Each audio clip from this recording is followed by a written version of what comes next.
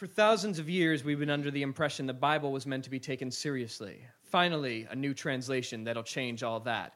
This is Oh My God, What the Fuck Bible!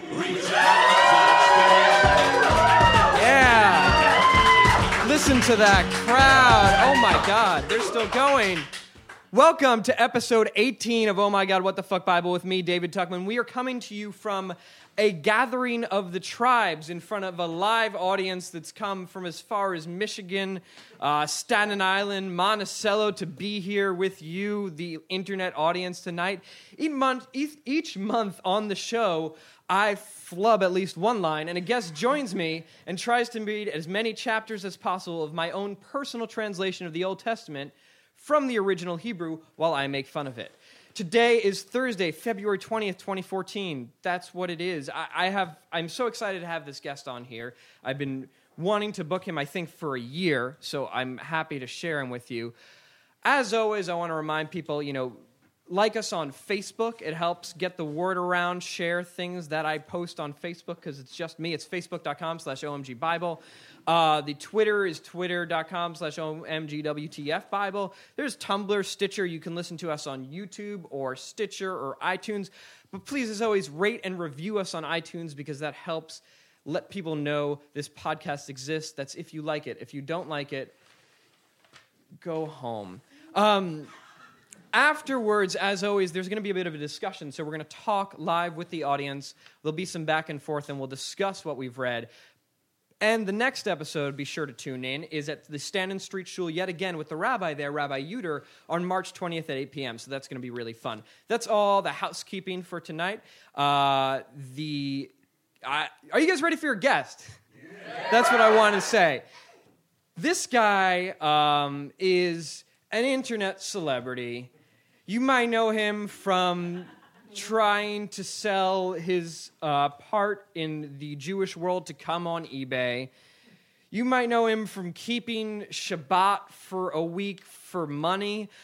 He refers to himself as an internet dickhead or a dickhead on Facebook. Please welcome Ari Mandel. Yeah. Thank you. Ari, how are you tonight? I am fantastic. You just went through a radical identity shift, I think. Did you not? It is radical. It scared me. It still scares me. I'm still not used to it. There was a time when you were not Ari. There was a time when you were Rahman al-Islan. I am now the artist formerly known as Rahman al-Islan. The Facebook dickhead formerly known as Rahman al-Islan. That's right, exactly. But what are we talking about? You had a fake name on Facebook. Basically, why? Well, in the world, originally, I not want people to know what you do on the internet. I can't imagine why. I have no idea. I adopted a fake name at first because I just didn't want people hunting me down and giving me a hard time and busting my chops. Why would they do that? I don't know. I grew up as a Hasidic Jew, an ultra-Orthodox Jew. Okay. Left, joined the army, and somewhere in the middle of my time in the army, Facebook became the thing. And I was worried that people would look me up and give me a hard time and bust my balls, and I just didn't feel like it. So I adopted a fake name, which I thought was cute and clever and ironic. Well, what does Rahman al-Islan mean? Rahman al-Islan is an Aramaic term that translates to God forbid or heaven forbid. And it's the term that people use when they see people like me. They're like, oh my God, look what he did. So it's like the appellation just came from how people react from Exactly. They like see Bill me Cosby's and they goddamn. say, right, oh, Rahman al-Islan. Yeah. So I adopted that name. And then as I got more notoriety, it built a life of its own. And so I became known as Rahman al-Islan. So you've got a lot of notoriety on the internet. How did you end up being an internet celebrity? That's a weird thing for somebody to do. A combination of my big mouth, my lack of any sort of shame, and some stunts I've pulled. You're something of an activist, in a way. You could say that. I think my first and probably most, least not embarrassing, but most notable, most important thing I did was I organized a protest against, there was a rally a year or so ago.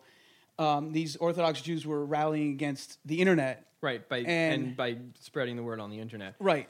Yeah, exactly. Ironically so. And I said, you know what, this is stupid. They're wasting all this time, money, and effort fighting the internet when they have real problems in their community. And so I said, screw you, I'm going to make a spectacle out of it. And so I did, and that got worldwide attention. I organized a counter-protest outside of Citi Field. Which is where it was happening. Which is where it was, right. They had 40,000 people. We had about 300, but we were the ones who got most of the attention. Lucky for them. So that's what sort of thrust me into the world's into world attention. So let's go back to your story a little bit. You grew up religious, but now you're not. You grew up in a pretty restrictive Orthodox or Jewish community. Right. I grew up in Muncie, which is sort of upstate-ish from New York City, about, 15, 20 miles up north. Very right-wing, ultra-Orthodox, Hasidic. The guys Our that audience look is like... saying more, by the way. Is what? Farther. But yeah, very right-wing, ultra-Orthodox. Right-wing. You know, the guys who look like the Amish with the beards and the hat and the long coats and all that. And everything was fine and dandy until I, like an idiot, I had to start reading books and asking questions. And that was the problem. Yeah, it was the beginning of the end. And the more questions I asked, the more problems I found and the more holes there were in this worldview of mine. And ultimately, it all collapsed and one thing led to another, and here I am. Now you're here. Yeah. Holding the beautiful, oh my God, what the fuck Bible mug. That's right. It's all led up to this moment. My you entire life. You knew that mug was coming sometime down the line. I love the mugs. It's all about the mug. So do you, I mean, I asked this of all my guests, do you believe in God? Absolutely not. Okay. Nothing further we have to do. I mean... Your witness. That's it. What is your conception of God? Well, I was raised with a conception of God as this, very anthropomorphized version, a very fairy tale old man in the sky with a white beard, but not unjustly so. If you study the Talmud, it goes on for pages and pages and pages about who God is and what he looks like and about his chair and about his guardian angels and about in all of that. Yeah. So the idea of God is very real and very concrete coming from where I come from. So that was what I was raised with. I've come to understand that over time, this conception of God has slowly been watered down over time and down to where we have this new agey, fluffy idea of God because it's easier to evade questions when your God is anything you want it to be. Mm-hmm. But almost anything you name God, there is no way for you to prove that it exists. So I have seen no reason to believe in whatever you call God, unless it's a bottle of seltzer. And sure, that exists, but it doesn't have any powers. I think we all believe in seltzer. We can agree on that. That's right. Who doesn't? So you, growing up in a very religious background, did you ever, have you read the entire Bible at any point in your life? Yes, okay. I have.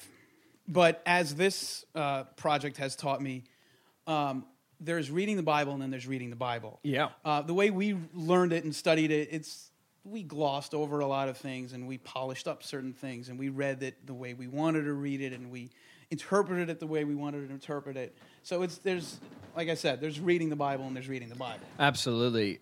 I think this has taught me in a lot of ways just how much I thought was in there and wasn't, or how much I did not know was in there. It's been very eye-opening for me to read this stuff. Yeah. And there's a lot of fun commentary that I've learned along the way. I'm really excited for some of that stuff tonight.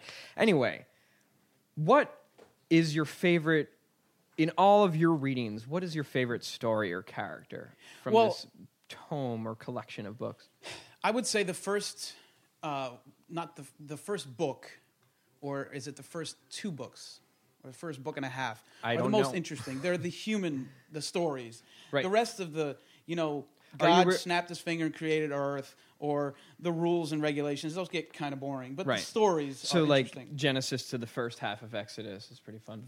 There's some, Then once you start getting into the moral codes, it starts to, two different versions ancient, of... it was outdated 1,000 years ago. How to build a tent in the desert. Right, exactly. How much you have to pay, and so-and-so begot so-and-so. Please. Narrative is important.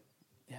I think we're just about to get into the Bible reading part of this show, but I want to ask you something, and this might be a little funny. that I ask all my guests, because most of my previous guests have been people who I knew from life. Anyway, what's your first memory of me? My first memory of you is doing what I often do, is scrolling through Twitter. And somebody retweeted you, one of the Jewish news people I follow, and it said something about, oh my God, what the fuck Bible? And I was like, ooh, that's interesting. Mm-hmm. Clicked on it, read it, listened to it, and I was hooked, and I've been hooked ever since. I said, this is the greatest thing in the world. I need to listen to it. I need to publicize it and help this guy out. So well, thank you. I mean, that's kind of what I was referring to. You're when I talked about you earlier, you're one of the first people who I met because of doing this show. This show led me to meet you and led me to form a lot of relationships that I'm excited about and very happy that came into my life. So that's cool. I liked it. I listened to the show and I was like, this guy needs some publicity. He needs some help. Thank you so much. I don't know, maybe I could look at it half full and see that I'm not doing a good enough job publicizing myself. Well, maybe. No, this was early on. This was like the first couple of episodes. That's true. Anyway, I think it's time to read the Bible. Are you guys ready for some Bible? Yeah, that's what I thought. All right, setting the stage. Previously in the Bible, God created everything, including Yaakov and his angry brother Esav. Esav had a bunch of kids. He liked Yosef the best, and the rest of his sons hated that, so they sold Yosef into slavery. And now we join our story, or a completely divergent piece of it. This is Torah, a loose translation, book 1 in the beginning, Genesis 38:1 to Genesis 38:30, if you're following along in, the normal boring chapterization. This is my chapter 39, in which God gets angry over the silliest things. Meanwhile, Yehuda left his brothers and started hanging out with Chira, an Adulami man. That's how he met the daughter of Shua, a Canaanite man. I like that we don't learn the name of his daughter, we just learn her father's name. Yehuda took the lady and made love on her. She got preggers and had a son, Er. She got knocked up again and had another son. His name was Onan. Oh boy. Another pregnancy, another son. This one was called Shelah. She gave birth to Chziv. Yehuda took a woman for Er, his firstborn. Her name was Tamar. Now, Er, Yehuda's firstborn, was evil according to Yehovah, so Yehovah killed him. Okay. Go fuck your brother's woman, Yehuda told Onan. Do your duty on her and make sure your brother's seed is sustained. That is weird. This comes up again in the last book of the Torah, Deuteronomy, though that's not what I'm going to call it, but this is the Jewish levirate practice, also known as yibum. It is very weird. If an elder son dies without having kids, his wife and his next oldest brother are obligated to marry. Any children they have are considered the children of the brother who is dead, even though it's not his children. If the two kids don't want to get married, they perform a ceremony called chalitza, which involves untying shoes and spitting on the ground, and still happens to this very day. But Onan knew that if he spurted inside Tamar, the child would not be his. As discussed.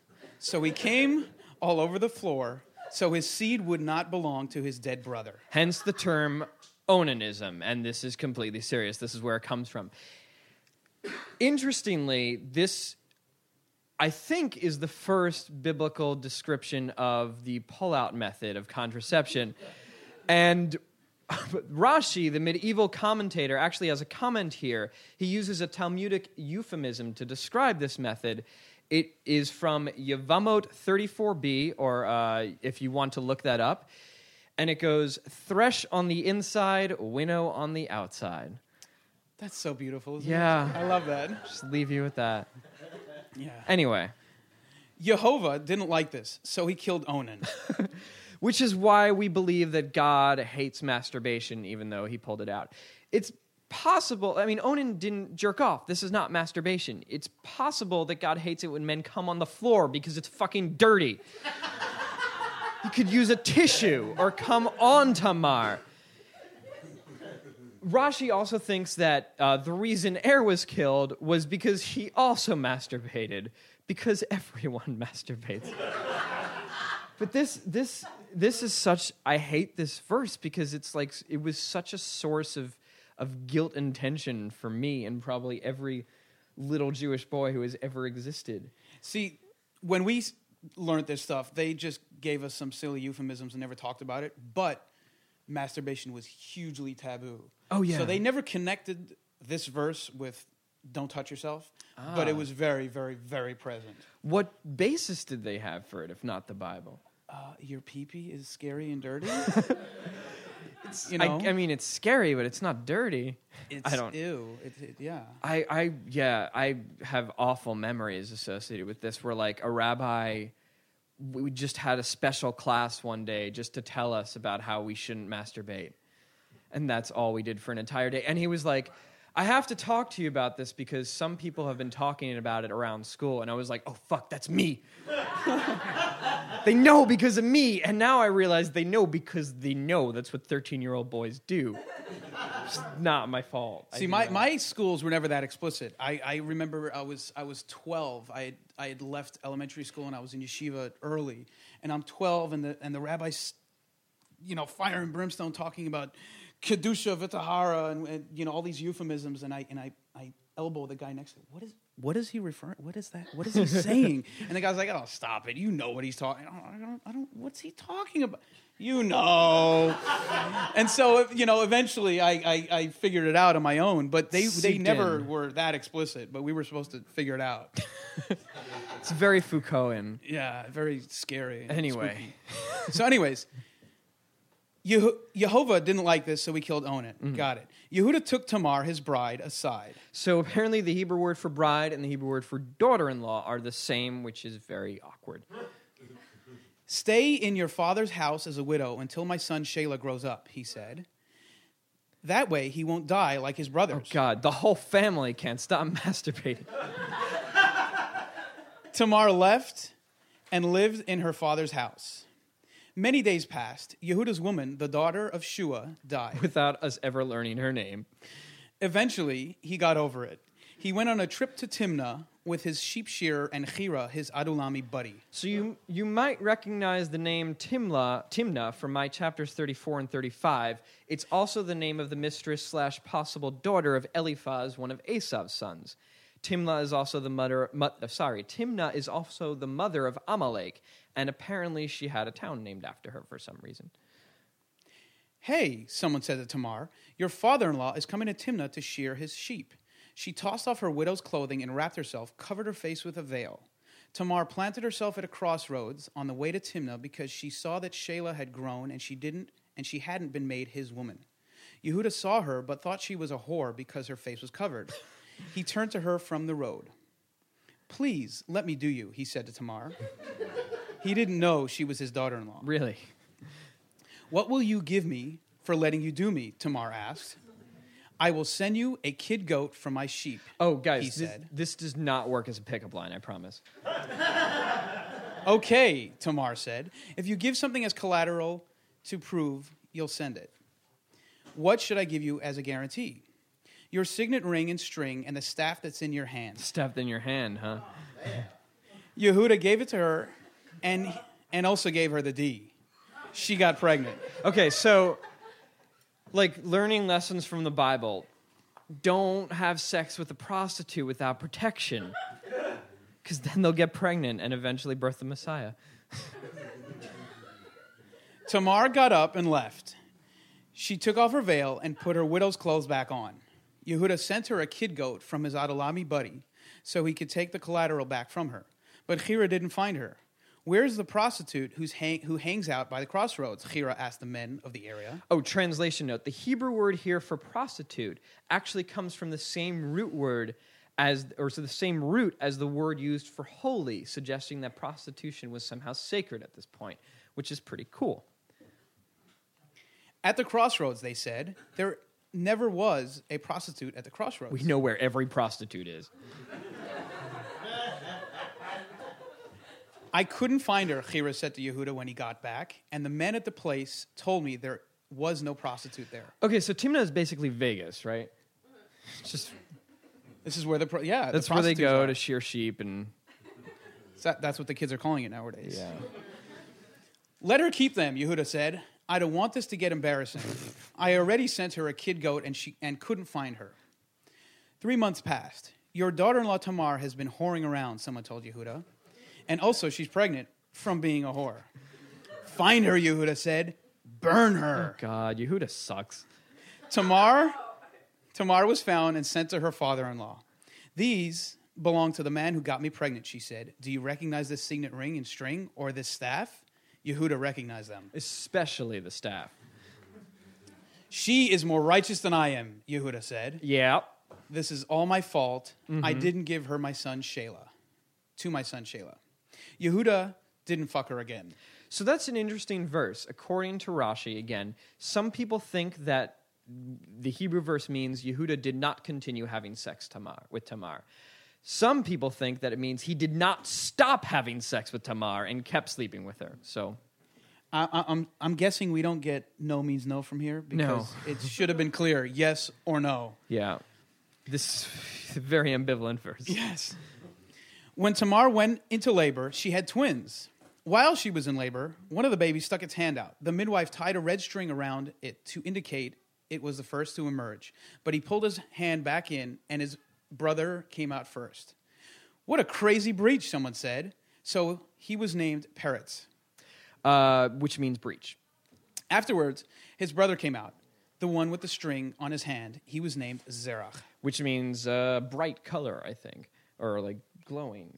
Yeah. Glowing. Shemesh, glowing or shining. Something like that, yeah. The sun shines. Right. After every chapter at this point, I list the songs from Joseph and the Technicolor Dreamcoat that were covered in this chapter. I think this is basically like between songs or the intermission. I don't know. I don't remember this from the play. Anyway, that's chapter 39. Thank you. Let's keep going. We got another one. This is Genesis 39:1 to 39:6, chapter 40, in which Yosef sucks up to his new surrogate father. Remember, Yosef has been sold to Egypt and blah, blah, blah. Yosef went to Mitzrayim. Potiphar, one of Paro's eunuchs, and the captain of cooks, brought Yosef from the Ishmaelis. So, in addition to the fact that Potiphar is very often called like a courtesan or courtier of Pharaoh, he is a eunuch of Pharaoh. That's the actual translation of the word. Most translations play with his occupation. Usually he's the captain of the guard or some other martial position. But this is my translation comes from Rashi, so there's traditional basis for it. He says Potiphar was the captain of those who slaughtered animals for Pharaoh, or Paro. I call him the captain of the cooks. Cool. Yosef had Yehovah with him, so he was very successful. He stayed in his Mitzri master's house. Potiphar saw that Yehovah was with Yosef and was helping him succeed at everything he did. Potiphar liked Yosef. He made Yosef manager. Or Mr. Manager. Putting him in charge of his house and everything he had. It was all in Yosef's hand. From the second Potiphar put Yosef in charge of his estate, Yehovah blessed the Mitzri's house on Yosef's behalf. His blessing pervaded everything in the house and the field. Potiphar put absolutely everything in Yosef's charge. Literally, the only thing Potiphar kept track of was his bread. So he's basically the idle rich. Awful. Anyway, songs from Joseph and the Amazing Technicolor Dreamcoat covered in this chapter. I guess the beginning of Potiphar, but they kind of make his situation out to be a lot worse than it is. So none again. Chapter 40. Let's do Genesis 39:7 to 39:23. This is chapter 41, and the last one we're going to have time for tonight, in which Yosef navigates a very hostile workplace. Yosef was very handsome and had a smoking body. Just like his mother. Seriously, listen to chapter 22. Potiphar's woman set her sights and her loins on Joseph. Probably because Potiphar was a eunuch, but that's just my theory. Do me, she said. Yosef refused. The thing is, he said to her, my boss doesn't know what I do.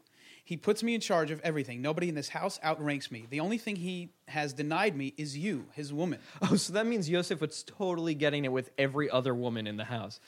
How could I do this evil thing? How could I sin before God?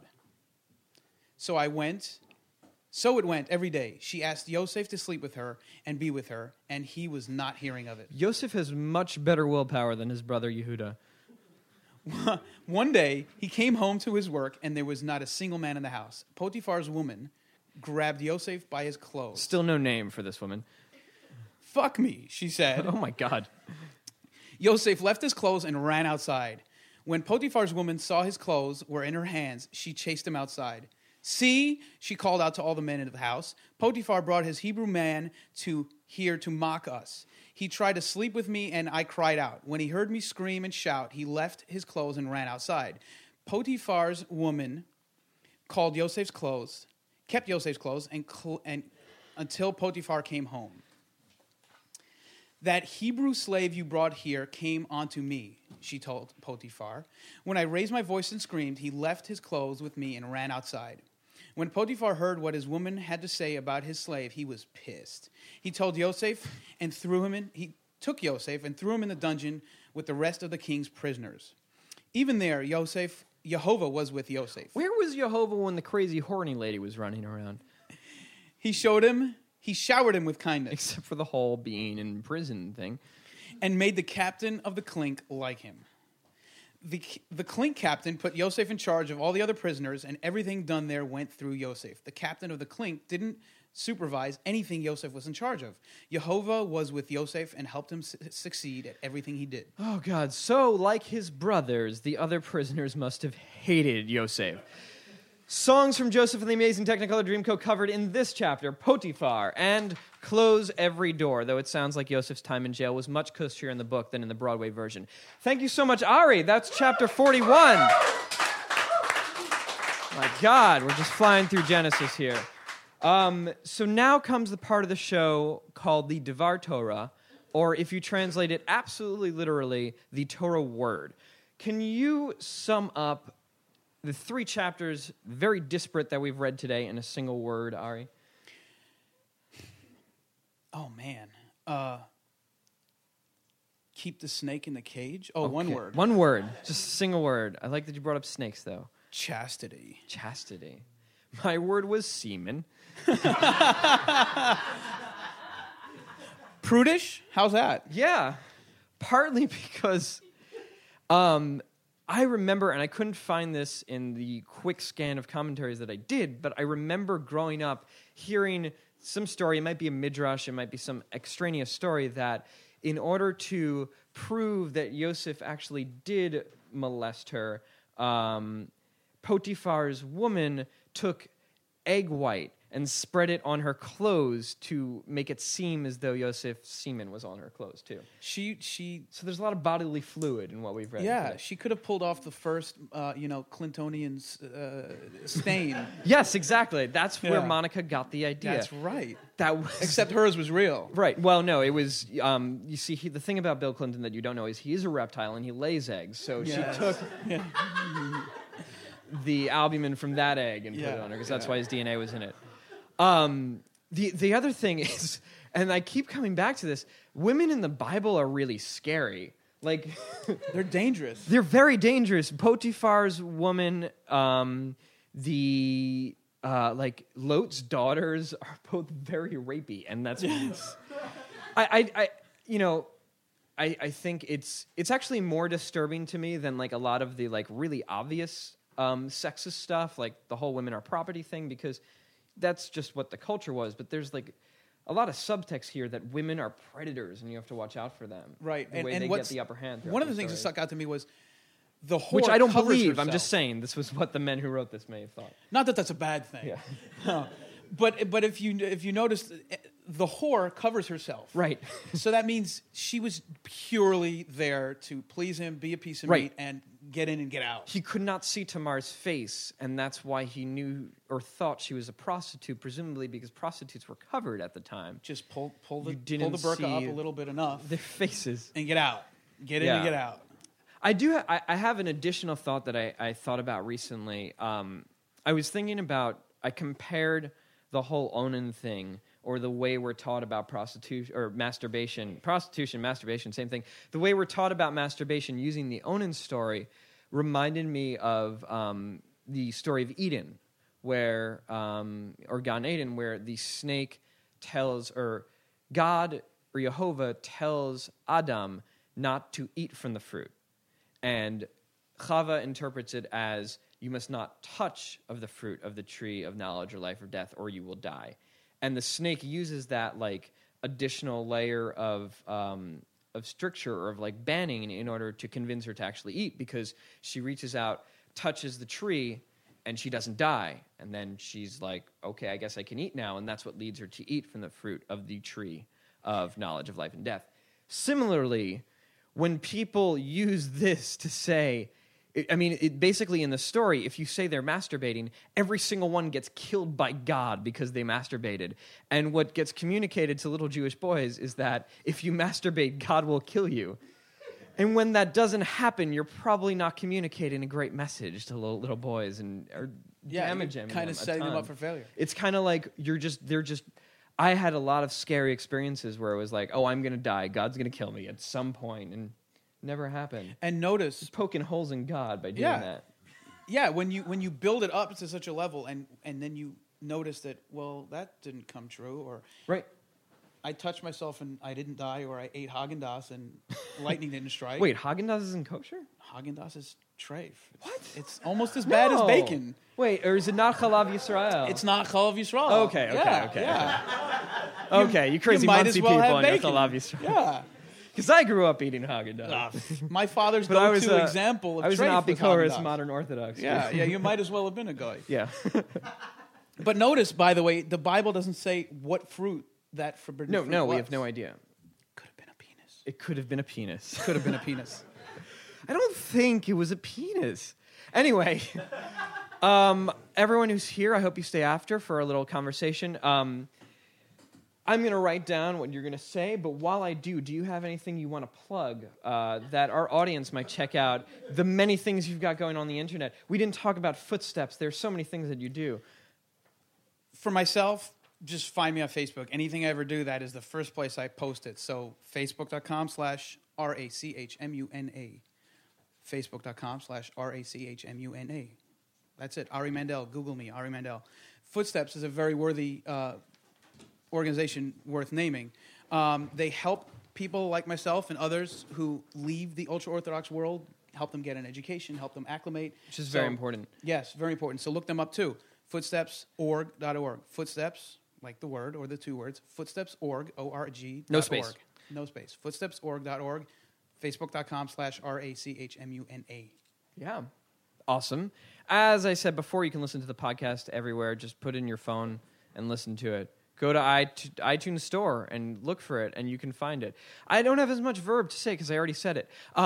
Leave us a review, please. I'm just going to say it again. Share it with everyone you possibly can. A review takes about 5 minutes to leave, and it counteracts all those super religious jerks who leave me 1-star reviews because they're crazy. I want to thank tonight Steve Cannon for for hosting us here at a Gathering of Tribes. He is great. Let Steve hear your applause. I want to thank our audio engineer, John Passaro, over there, Wendy Chin for making the marketing materials, Ari Mandel for being my guest, our live audience, you for listening. And please join us for episode 19 with Rabbi Josh Uter at the Standen Street Shul on March 20th at 8 p.m. because next month, in the Bible, Yosef practices unlicensed therapy.